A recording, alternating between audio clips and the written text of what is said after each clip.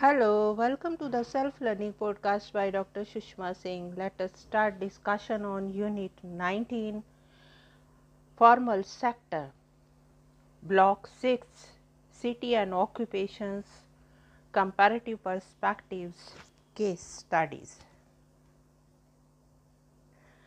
The urban formal sector consists of organized sector and can be defined as the sector consisting of activities carried out by the corporate enterprises and the government at the center, state and local levels solely with the help of wage paid labor, which is a great measure is unionized.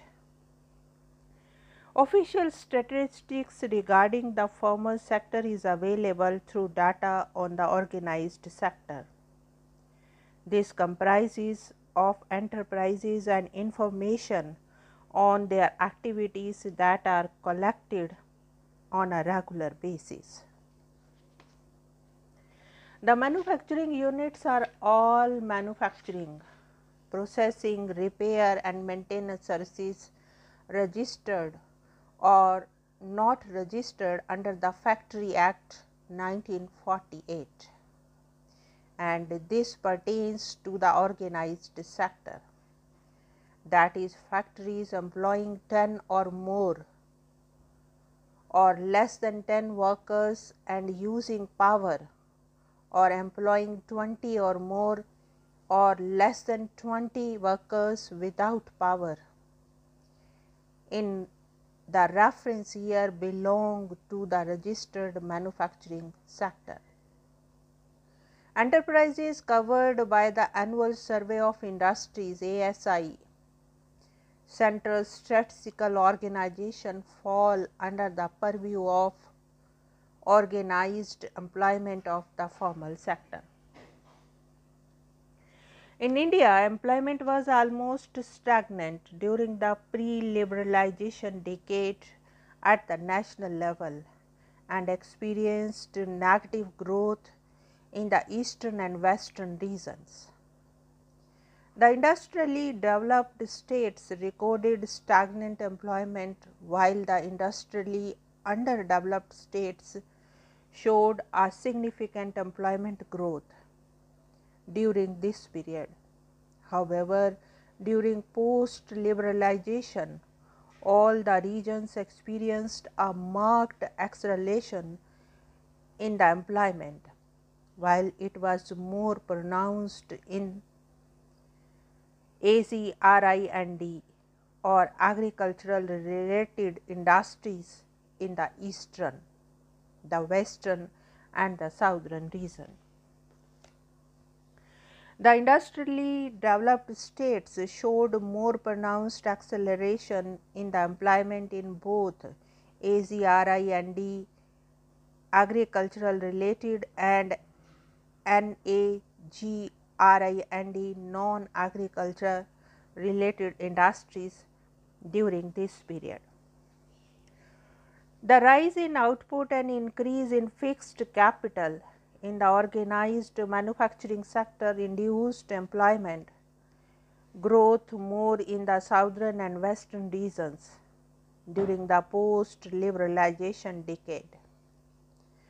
The industrial liberalization accelerated employment growth in the organized manufacturing sector more in the industrially developed states such as West Bengal, Gujarat, Maharashtra, Karnataka and Tamil Nadu. However, some states like Bihar, Delhi and Punjab experienced deceleration in employment growth during the post-liberalization period. Now, let us discuss the next point, comparison between formal or organized and unorganized sectors.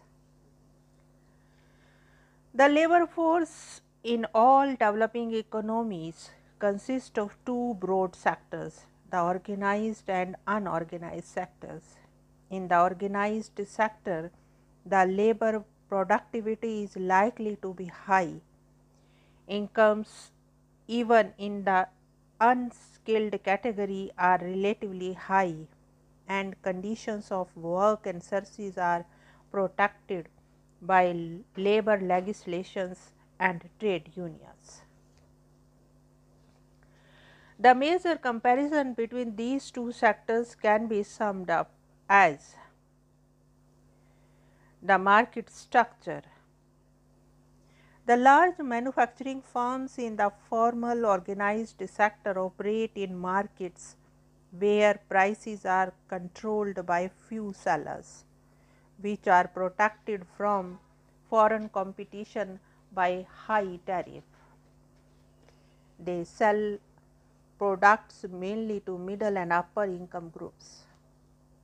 On the other hand, the unorganized sectors consist of a large number of small producers operating on narrow margins in highly competitive market.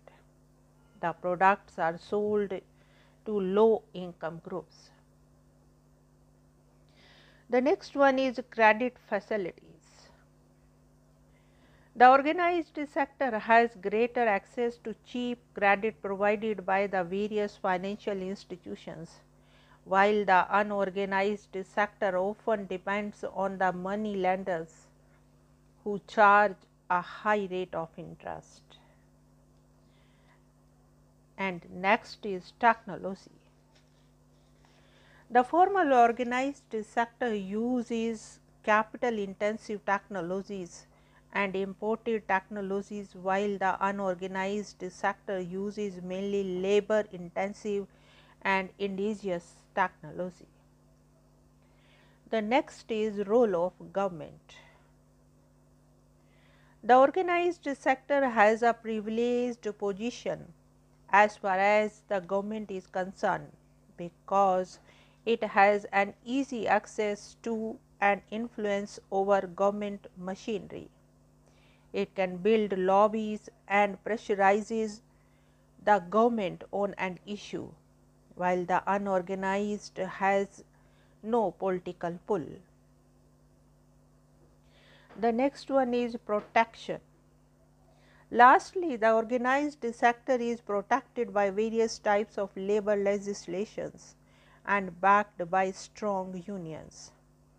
The unorganized sector is either not covered by labor legislation at all, or is so scattered that the implementation of legislation is very inadequate or ineffective.